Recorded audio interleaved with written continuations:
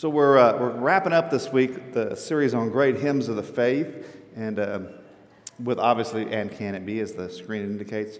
Are y'all recovered from Thanksgiving? Y'all okay? Y'all doing all right? It takes about 2 or 3 days, to recover from that turkey hangover. So this is one of the more worldwide, more well-known hymns of the Methodist movement. Now, I know y'all are finding it a little bit different and difficult, and you should know this is actually probably the first hymn that Charles Wesley wrote. Remember, in this day and age, when we talk about writing hymns, we're talking about writing the lyrics. The tunes are a different thing from the lyrics. So he wrote this. It's probably the first hymn that he actually wrote. It was published in 1739. It was originally sung to a different tune, which was easier. No surprise, and was sung widely across the Methodist world, and then it kind of dropped off the map for a while, and it came back in the middle of the 20th century. And if you were to go with this tune that we sang this morning, and if you were to go now to any kind of global Wesleyan gathering, and by that I mean not just Methodists, but also the Wesleyan Church, the Nazarenes, Salvation Army, Pentecostals, all the different branches of the Methodist movement, if you were to go to almost any global gathering, you would hear this hymn sung. Outside the United States, it's pretty well known everywhere and sung very loudly, usually, by those groups of people. And the Methodists, we used to be called shouting Methodists. Y'all remember that? Some of you, and maybe some of you are old enough to remember the days before air conditioning. But my congregation in Corpus Christi, South Bluff, the building was originally built without AC and had these huge windows on the side of the sanctuary. And when they first opened the building, they used to open those windows on Sunday mornings during worship service to get the sea breeze to come through the building. And there were several folks there that could still remember back in those days, in the 1930s and 40s, when the congregation would gather and they would sing with the windows open, and the neighbors would call the police because they were so loud. So this is very much part of our history and part of our tradition. And going back to this hymn, John Wesley, we were very familiar with a lot of his writing and his sermons and things that he said and all that. But in the Methodist movement, his younger brother Charles was really just as integral a part of that as John was. In fact, it was often said that in the early Methodist movement, it was the hymns that taught the theology to people more than the sermons did.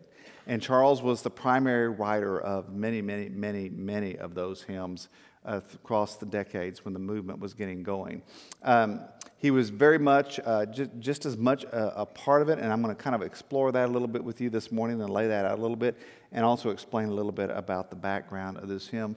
This is one of those hymns that once you get past struggling with the tune, and right, just admit it, you struggle with it, right? I mean, let's just be honest. Once you get past struggling with the tune, once you get past that and you start paying attention to the words, it's one of those hymns that kind of captures all of our experience of God.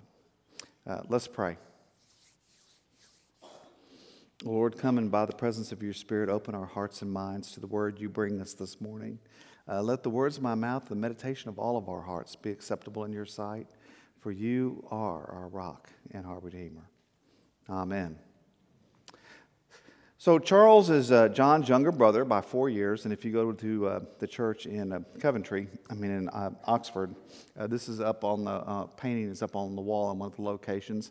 And as I said, one of the ways you can almost always tell when the two of them are pictured side by side is Charles would wear the powdered wigs of the day, and John refused to do so. So if there's two of them there, Charles is going to be the white-haired one, John's going to be the brown-haired. So that's, if it's not labeled, that's how you can tell which one is which. He was 4 years younger than his older brother. They both grew up together in Epworth. This is the reconstructed house they grew up in. The house actually burned when they were both very young, and there's a famous story around that concerning John. But it's been rebuilt, and if you go there today, you can go in and visit the house and tour through it and see it. They worshiped in St. Andrew's Church in Epworth. And this church is actually 950 years old, roughly. And by that, I don't mean actually the church. What I actually mean is the building. The building is 950 years old. The church is older than that. And when we were in here and visiting, this is where the boys grew up, and the steward of the church would be like one of our board of trustee people, is talking to us. And he says, for you Americans, we obviously have a reputation. He says, for you Americans, just to help you understand that, when your ancestors, the Pilgrims, were coming across on the Mayflower, our families had been worshiping in this building for 500 years already. It just makes your head hurt, doesn't it? I mean, it just. But this old building, and behind that stained glass window out in the church courtyard there is where Samuel Wesley, John and Charles' father, is buried. But they worshiped in this church as they were growing up, and John later served that congregation.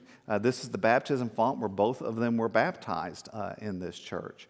Charles kind of followed John's pattern early in life, kind of followed him along the way, went to school where he did and so forth. And so he followed John to Christ Church in Oxford. And this is the residence that they lived in when they were there. This is where they gathered, and the Holy Club began. Charles freely admits in his journal that the first year he was at Oxford was pretty much a total waste of time. Spent a lot of time partying instead of studying. I know none of you did that when you were in school, but he pretty much admitted that he just blew his first year. And so as they began his second year, it was Charles that actually went to John with the idea of establishing what became the Holy Club, because Charles knew he needed that discipline in his life. And so he spoke to his brother John, and he spoke to George Whitfield, and they began this gathering that would come together at 4:30 a.m. In their apartment, and would gather there in the morning for a time of prayer, a time of Bible study, a time of accountability to one another, and a time of sharing communion with each other. Then they would go back to their separate apartments and get dressed and begin the day. And those of you that remember the history, remember that the Holy Club, as they called themselves, was somewhat widely ridiculed by the other students at the college, who referred to them as that group of guys who think they have discovered a method for holiness. And so a Methodist was originally an insult, which God in his great humor, made the name of the movement. But this is where that began, and this is the building where they met in. From there, once they got dressed, they would begin their day by going to their first meal of the day in the Great Hall at Christ Church. And if this looks familiar, it should, because this is what the Great Hall in all the Harry Potter movies is modeled after. And on that wall, among all those paintings on that wall, is a painting of John and a painting of Charles, hanging up there with all the other great figures of Christ Church College. They worshiped in the cathedral at Christ Church, which is just as impressive as it looks. And not only did they worship here, but it was in this space that they were both ordained as Anglican priests.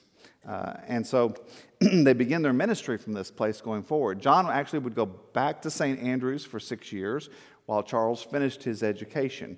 And around the end of that 6 years was when John decided that he needed to be going to Georgia as a missionary, and his younger brother agreed to go with him. So the two of them came together to Georgia. They both sailed over on the ship. They both encountered the great storm that ship did. Both of them went below deck and found the Moravians below deck, and Charles was as impressed as John was with this group of Moravians who were in the middle of a storm where they thought they might die, were in peace and were singing and reading Scripture and praying together. Among that group that was on ship that day was a gentleman named Peter Bowler, who would be very influential in their life at a later date. So they arrived in Georgia, and some of you are aware that John's ministry in Georgia was less than successful, and if John's was less than successful, Charles was an unmitigated disaster. And he actually left and went back to England a year before John did, for a very inspiring and uplifting reason. Charles came and worked with the people in Savannah, and he was quite rigid in what he was willing to do and how he wanted to do things. And thankfully, this part of the sermon comes after baptisms, because he insisted on baptism by immersion for infants. And he did it 3 times for the Father, the Son, and the Holy Spirit, completely immersing the baby each time 3 times in a row, which the parents in Savannah seemed to think might be injurious to their children. Actually, he was accused of trying to drown their children. And it became so heated that one of the mothers actually took her husband's hunting rifle and took a shot at Charles, which inspired him to leave and go back to England. When people start shooting at you, it's time to leave town, right? So he went back and arrived in England. He was actually back a year before John came back, and was really just pretty much as disheartened and discouraged as John was when John arrived. They both came back to England thoroughly disenchanted with themselves, feeling that they were failures. And, you read their journals, and both of them are really quite depressed at that point in time. They encounter Peter Böhler in London. He's now returned back to London by this point and has a Moravian Society meeting in London. They run into him on the street one day, and he invites them to come and join them at one of his society meetings. The meetings are on Aldersgate Street, and Aldersgate is currently the location of where the gate actually was. Aldersgate was an actual gate into the city, is just about 2 blocks from St. Paul's Cathedral if you're there today. And this plaque kind of marks the location of where the gate was. And very near there was the house where they met. The actual house was destroyed in the bombings of World War II, and there's a memorial kind of piece that's put up there called the Aldersgate Flame. It's hard to tell from this, but that thing's actually about 8 feet tall. It's not a small object. It's on the site where the house was located, and the script on it tells the story of both the Wesleys coming and that being the place they gathered with the Moravians in London. Now, people are familiar with the story about John Wesley's Aldersgate experience. On May 24, 1738, his heart is strangely warmed, and he writes in his journal, I'm convinced that my sins, even mine, are forgiven. What people aren't familiar is that just a few nights before that, on the night of May 20th and 21st, Charles Wesley had a similar experience with the same group. His experience was around midnight, so some historians will put it in May 20th, and some will put it in May 21st. I don't, who knows?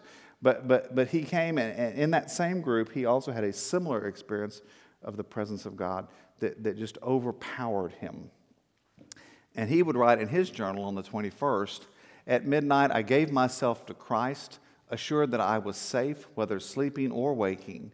I had the continual experience of his power to overcome all temptation, and I confessed with joy and surprise that he was able to do exceedingly abundantly for me above what I can ask or think."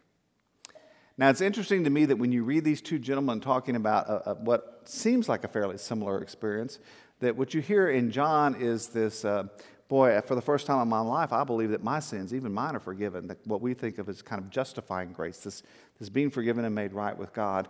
But you hear that Charles not only acknowledges that, right?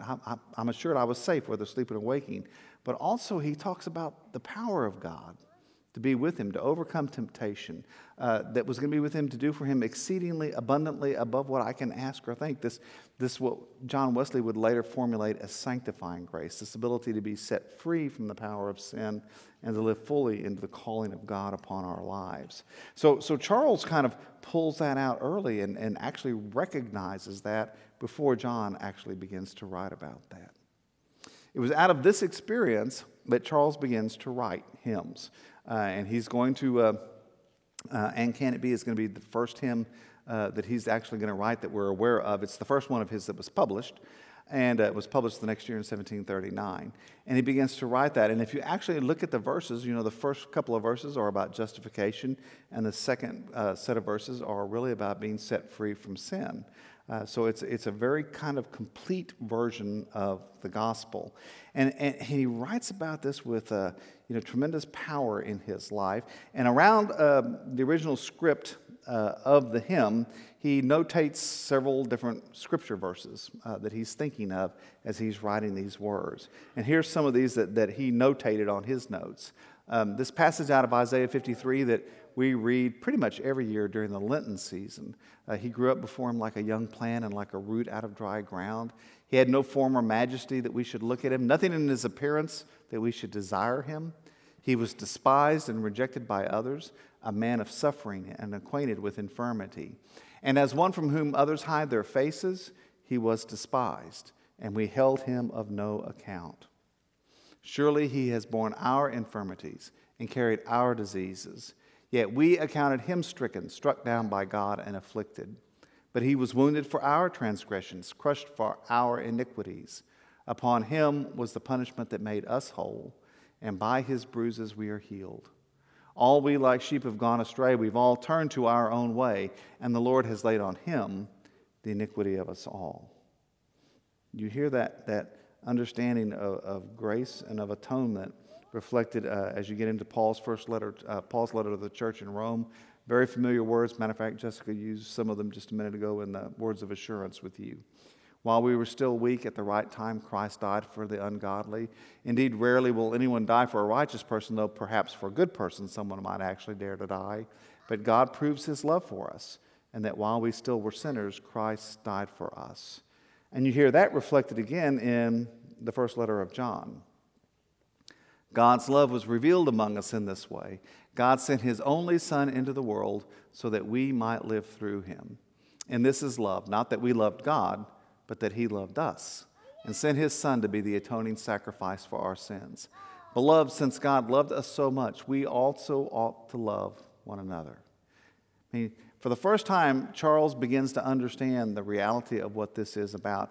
And it moves from being a concept to being a reality. It moves from being an idea to being something that's real in his heart and soul. It moves from being some abstract out there to being this relationship with Christ. And he begins to grasp the reality of it. As I was doing my studies this week and doing my devotionals, there was a devotional by J.D. Walt on the seedbed text, and he was talking about the scene where Jesus stands before Pilate and the crowd is crawling for his crucifixion. And J.D. writes these words: "Crowds are insanely dangerous entities. In a crowd, no particular person holds power, yet together they hold a collective form of power bordering on absolute. Because no individual person holds power, no individual can be held responsible. This explains the danger of a crowd: extraordinary power without personal responsibility. Isn't this what killed Jesus? Sure, we can blame the religious leaders and we can blame Pilate. We can even blame Judas. What good will it do, though, to blame the crowd? This is precisely the way we escape personal responsibility. We delegate our guilt to the crowd where it can never be absolved because it will never be felt. The crowd never pleads guilty.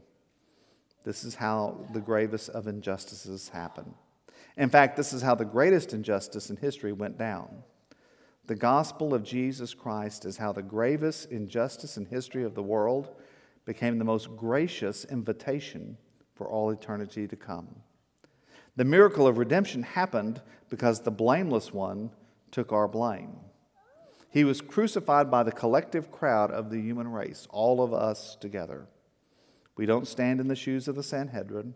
We don't play the role of Judas. While we may identify with Peter, we can't play his part either. We, the human race, find our voices in the voice of the crowd, in the cruelty of their collective cry, "Crucify him." Did you see what I just did there? In the cruelty of their collective cry. Who is there? Exactly. There is them, and they are always someone other than me. The crowd killed Jesus, but grace can't be received by a crowd. Grace can only be received by a person. That's what salvation by grace through faith means. It happens when I decide to step out of the crowd and take personal responsibility, not for my part of the crime, but for the whole thing, as though it were solely my fault. Only then do I finally realize the person who bore no responsibility for any of it actually took on total responsibility for all of it. Salvation by grace through faith means coming to the experiential ownership that I deserve all the blame, yet because of the finished work of Jesus' death and resurrection, I am now deemed blameless. It was my fault, but I'm deemed faultless. I cannot bear that responsibility, neither can I absolve myself of it. Only God can. It astonishes me even to write it, much less to speak it aloud. I only need believe it. Only that will make me the kind of person God had in mind when he first imagined me. There's no better news than this. This, my friends, is the gospel. And that understanding and moving from concept to experiential reality, immersing ourselves into the reality of who we truly are, but also of what God has done for us. And what Charles picked up immediately was not only was it that he was now blameless, but that God's power was going to free him from that past sin and guilt and all the things that would hold us in that pattern of life and set us free to live the way God truly intended us to live. And so he reaches across and he draws on the story out of Peter's release from prison in Acts. The very night before Herod was going to bring him out, Peter, bound with 2 chains, was sleeping between 2 soldiers, while guards in front of the door were keeping watch over the prison. Suddenly, an angel of the Lord appeared, and a light shone in the cell. He tapped Peter on the side and woke him, saying, "Get up quickly." And the chains fell off his wrists. The angel said to him, "Fasten your belt and put on your sandals." He did so. Then he said to him, "Wrap your cloak around you and follow me." Peter went out and followed him. He did not realize that what was happening with the angel's help was real. He thought he was seeing a vision. After they had passed the first and the second guard, they came before the iron gate leading into the city. It opened for them of its own accord, and they went outside and walked along a lane, when suddenly the angel left him. Then Peter came to himself and said, "Now I am sure that the Lord has sent his angel and rescued me from the hands of Herod and from all that the Jewish people were expecting."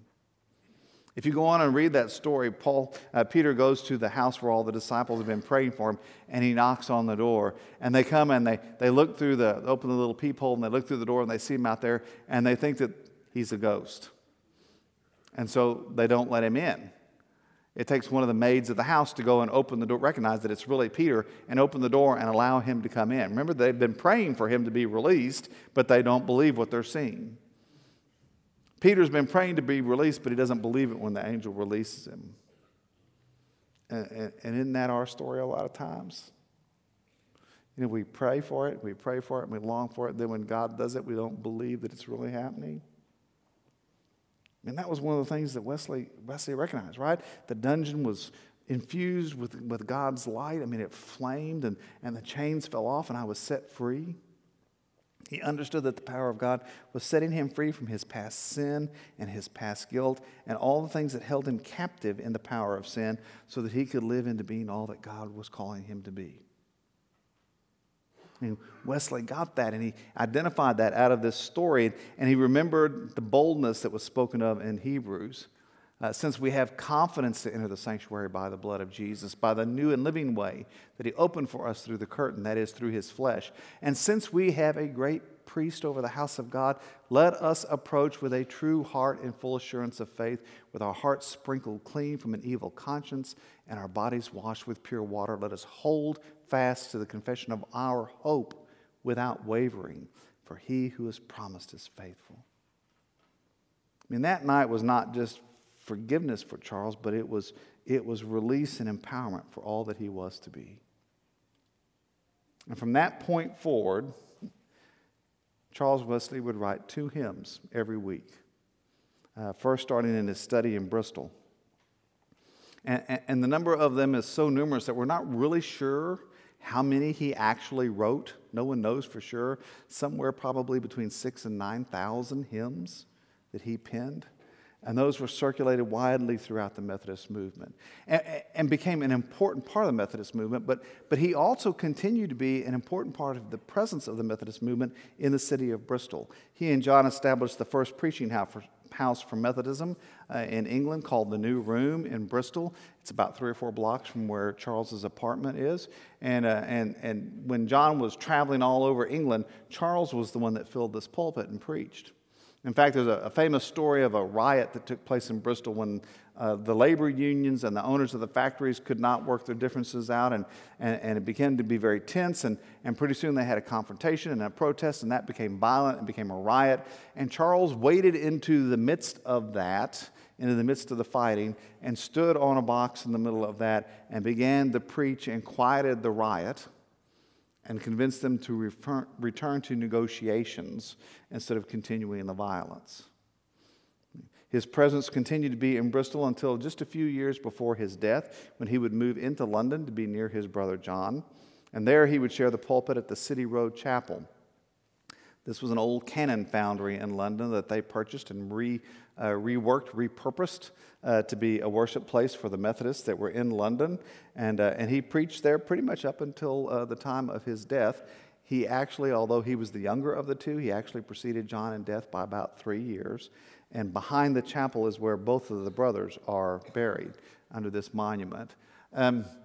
Their mother, Susanna, is buried across on the other side of the street from the chapel in the cemetery across the street. So he had this long history that sometimes gets lost in our telling and remembering of who we are as Methodists. But early on, he was the one that put words to our experience of the power of God in our lives. A song that would be sung for centuries. Sung for centuries.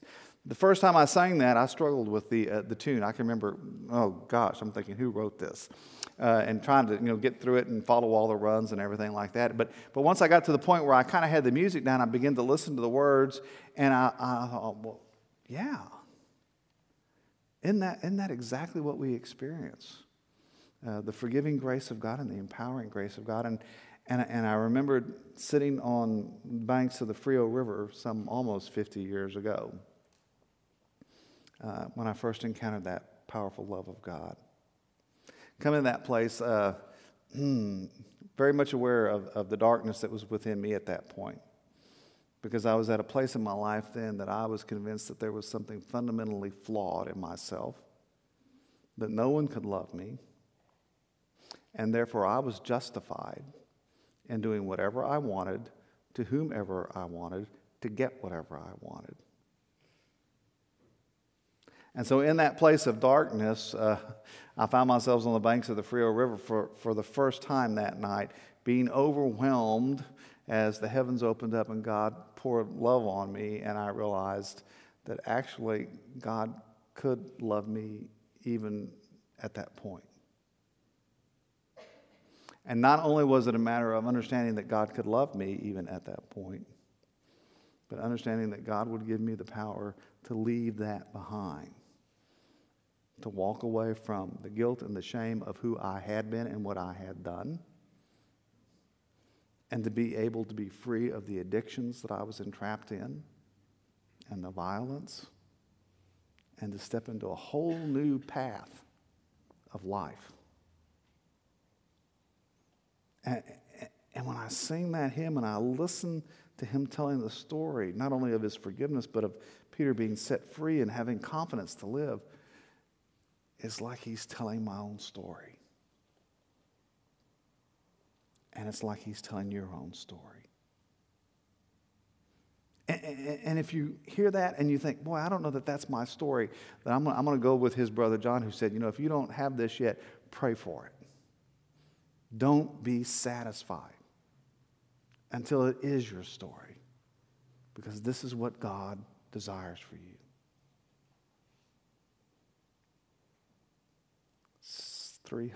almost 300 years ago, Charles Wesley wrote those words and captured that overwhelming experience and passed it on. And my friends, it's still true for us today. I can remember sitting there thinking, this amazing love, how can it be? How can it be? Let's pray. Almighty God, we give you thanks for our brother Charles. We thank you for his ability to take this overwhelming experience and put it into words that would speak to us still today. And we thank you even more for the love that lies behind those words, that you poured out upon him and you've poured out upon so many others across the centuries. For that love that comes to us in the midst of the dark places we're at, that brings light into our darkness and hope into our despair, that wipes away our shame and our guilt and brings us back into relationship with you, and then shines a light on the path before us, that gives us the power to walk as the children you created us to be. And Father, we confess that we don't understand how it is. And so all we can say to you is amazing love. This gift of amazing love. How can it be? And we give you thanks in Jesus' name. Amen. My brothers and sisters, I invite you to